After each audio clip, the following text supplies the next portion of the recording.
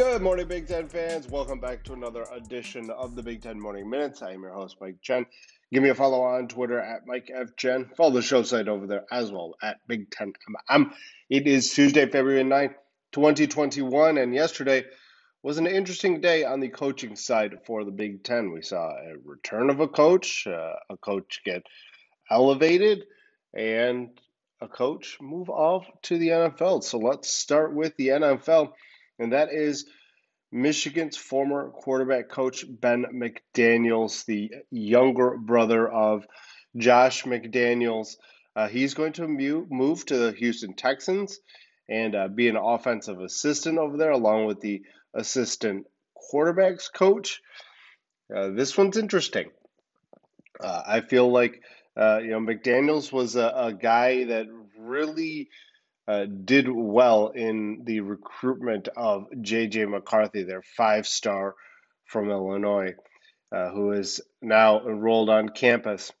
And, McCarthy came out and made some comments about McDaniels leaving, that he still got a good relationship with him. He would have liked to be coached by him, but, those are things that are out of his control.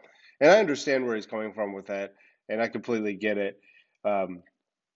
But I just think this one's it's a rough go when you really create that relationship. But that's exactly what college football is. It's unfortunate. I wish that the student athletes had an opportunity to do what the coaches do, have an opportunity to leave if they wanted to without having a penalty. Because coaches do it all the time. I mean, in McDaniel's situation, a little bit different. He was let go by Jim Harbaugh, but you're also talking about coaches jumping around here and there, and at this point in time, you just don't know who your coach is going to be. But Michigan has found their new quarterback coach. They're not really concerned about what Ben McDaniels is doing now, but McDaniels will be off to the NFL and working with the Houston Texans. Deland McCullough, he's doing the reverse, going from the NFL to college. McCullough at one point in time was the running backs coach for the Indiana Hoosiers from 2011-2016. Ultimately moved off to the NFL the last few years from 18 to this past season. He has been the running back coach for the Kansas City Chiefs. Well, McCullough has returned. He's going to jump onto Tom Allen's staff once again. But not only will he be the running back coach, he's also getting the title of associate head coach as well. And so McCullough is going to bring in that. And here's an interesting kicker on this one. McCullough, his son, Deshaun, he is an Ohio State commit right now. He's got a younger son as well, and he is a rising commit. I'm sorry, not commit. He's a rising player in the 24 class, I believe. And so it'll be interesting if they follow his dad. But Deshaun said when dad was hired again back to Indiana, because he's actually going to he's going to move with his father and finish his career out playing high school football in Indiana. He said that his dad having his job there does not affect his Ohio State commitment. He's still committed to the Buckeyes, and he said that it's his dad's job. It is what it is, and they move. He said, in 2 years, 3 years, they might be somewhere else. So he understands the coaching world. He gets that his father might not be in some places for very long. Who knows if Deland is really looking for a head coaching job at this point in time. I mean, if you look at his resume, he's got a pretty solid one at that. And at the end of the day, I think Tom Allen goes out and gets a coach that has an NFL background but understands Indiana as well. I think it's a win-win for McCullough and Indiana with Tom Allen's new hire. Wisconsin has found their new strength coach in Sean Snee. They didn't have to look very far. Snee was an assistant for Ross Kozelej. Kozelej, a couple weeks ago, was elevated from his strength coach position to the defensive line coach. So you don't see a lot of that happening very often, but pretty neat to see. Again, this is a move that you like to see. We've seen multiple schools recently hire from within. Ohio State, Michigan State, Wisconsin now has done it. And again, I think this is something that when you look at and when you think about what's going on, this makes tons of sense. This is a move that is good for the program. The young athletes, they understand who's running it because, in my estimation, the second most important coach is the strength coach. Right now, the strength coach runs everything. It's their team. Now, during spring ball, that changes a little bit.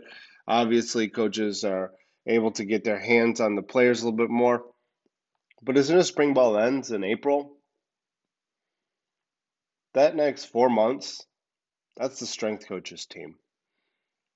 That is the person that the players will interact with the most, where they'll make their big gains, their athletic gains, whether they're looking to lose weight if they're an offensive lineman, or gain weight and add speed if they're a linebacker. There's just so many aspects of the strength and conditioning coach, in my estimation, that doesn't get enough recognition. I think strength and conditioning coaches are huge aspects of any program, and I think they deserve much more recognition than they actually get. They really do. I mean, the coaches and the players get recognition on Saturdays and whatever day bowl games are played, but Monday through Friday, they should get a lot of recognition. They're the ones putting in a lot of the hard work in the background. They really are.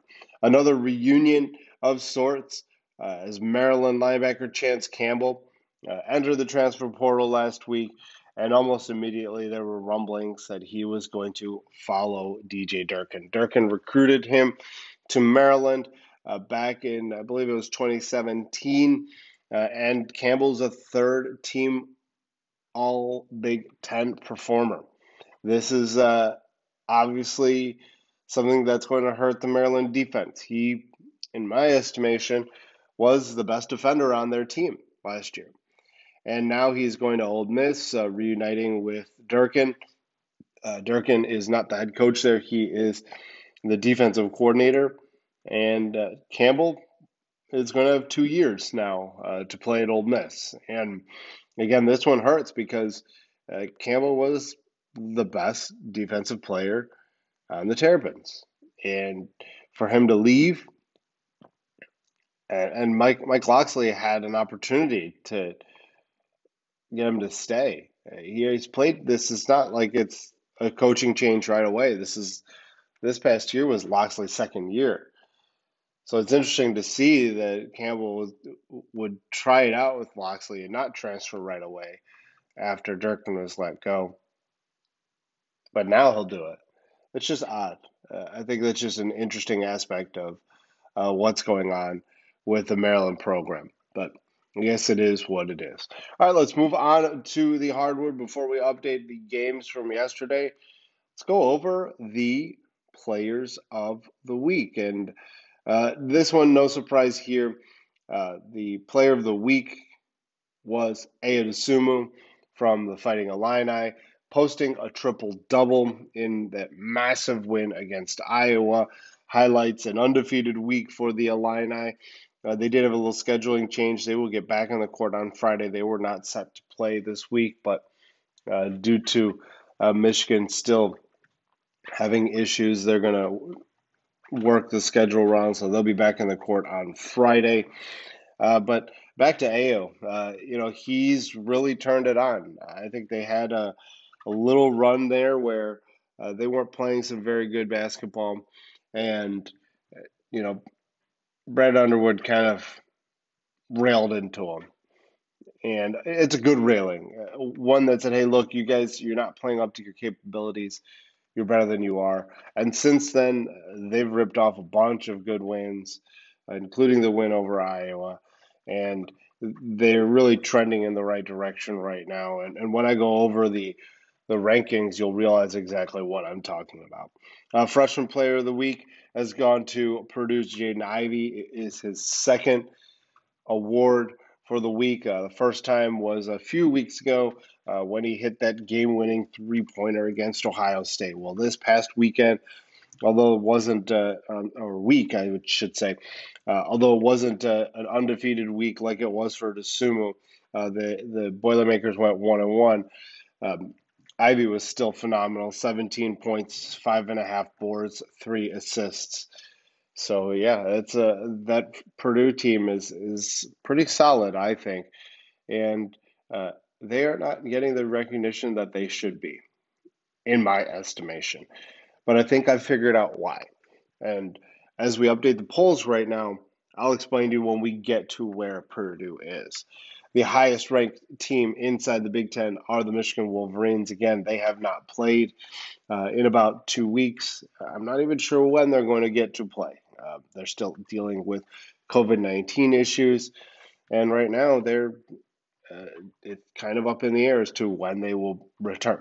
The Buckeyes are fourth in the AP, fifth in the coaches, and the Fighting Illini, they are sixth in both the AP and the coaches. And this is what I was telling you about with the Illini. They're, they had a little bit of struggle, and now in their last week, they've looked like a national championship contender. It's crazy to think that Ohio State is where they are right now, and same with Michigan. Both teams not getting too much love early on in the preseason. Michigan, no love at all, technically. They weren't even ranked in the top 25 in preseason polls. Ohio State was towards the end of it. And both of the teams have just shown that they're some of the best teams in the country. Uh, both of them are vying for a, a number one seed. We'll see if either one of them gets it, but in some recent projections, they have been both projected on that one line. It's pretty impressive. It's also impressive for the conference to have three of the top six teams in the country. Yeah, pretty damn impressive. Unfortunately for the Big Ten, that fourth team is Iowa, and they've been struggling recently. 15th in the AAP, 16th in the coaches. Wisconsin also struggling. At one point in time, they were ranked inside the top 10. Excuse me. The Badgers, they are 21st in both the AP and the coaches. And then you've got Purdue.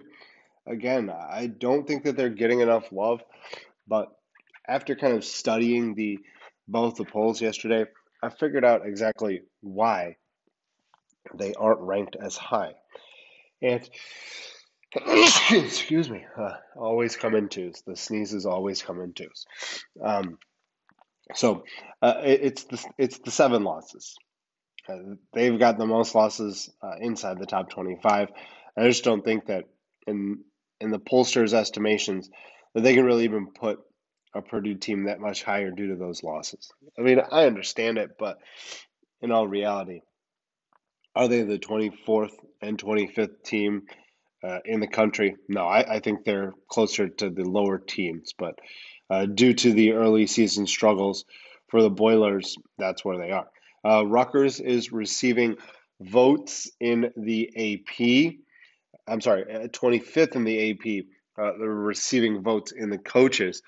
That if you do the math, they'd be the 29th team. So a little bit off for the AP and the coaches in that one. And it's something that at this point in time, as long as they both make the tournament, which they're both trying to do, really shouldn't matter too much at all. Honestly, not much at all. There were two games in the Big Ten last night, and uh, one of them was a fairly decent game, and that was the Ohio State Maryland game. Maryland really played the Buckeyes tough early on, and they played out of sorts. Maryland, the first 15 minutes or so, really had the Buckeyes on the ropes, and then the Buckeyes started to figure some stuff out. ultimately got a 73-65 win. It was a hard fought one. Let's be real here. Maryland's solid. Yeah, they're 10-10, but I think they're a little bit better than their record, and I think that when push comes to shove, this is a very solid win for the Buckeyes. Kyle Young and Dwayne Washington each scored 18 points. So a solid W for the Buckeyes. And then the Golden Gophers, they're getting back on their winning way, 79-61 victory over Nebraska. Marcus Carr scored 11 of his 19 points in the final couple minutes to kind of pull away from Nebraska. Another bad season for Fred Hoiberg. I think it's come to realization that what he did at Iowa State was an aberration. It really is, and you kind of thought that, oh yeah, this guy, coming from the NBA, former college coach, he'll get it. It'll be like, when John Calipari came back. Not even close. I understand Nebraska is a different job than what he's expected, but he's definitely struggled, and I'm not sure what Minnesota is going to do here. I think that, in my estimation, they have to do something about the team. Look, they're very good. They're very solid, and they continue to be a good team. And I think they're going to make the tournament. But the question here is what to do with Richard Pitino. Pitino is a lame duck coach. You don't really see that very often, especially due to recruiting. And right now, I think he's earned an extension, but it doesn't seem like anything's in the works. They haven't, there's no rumors out there. There's nothing. And again, I think that at this point in time, Minnesota needs to do something, to solidify their future. And Patino continues to win and makes it to the tournament, you can't see why they wouldn't extend him. I mean, 12-7, very solid record right now, given what this season is. At one point in time, Minnesota was ranked. I think they're trending towards a tournament as well, and you have to think that Patino is going to get an opportunity to continue to be the coach there, but nothing has happened. So we're just kind of waiting. And I do think it's going to happen because he's earned the opportunity to continue to be their coach. But at the current moment, nothing is going on. And that will do it for me this morning on your Big Ten Morning Minutes. Once again, I appreciate the listen. Go ahead and give me a follow on Twitter at Mike F. Chen. Follow the show site over there as well at Big Ten M. Rate us, reviews, and share us on all of your listening platforms. Have a great Tuesday, Big Ten fans. I'll talk to you tomorrow morning.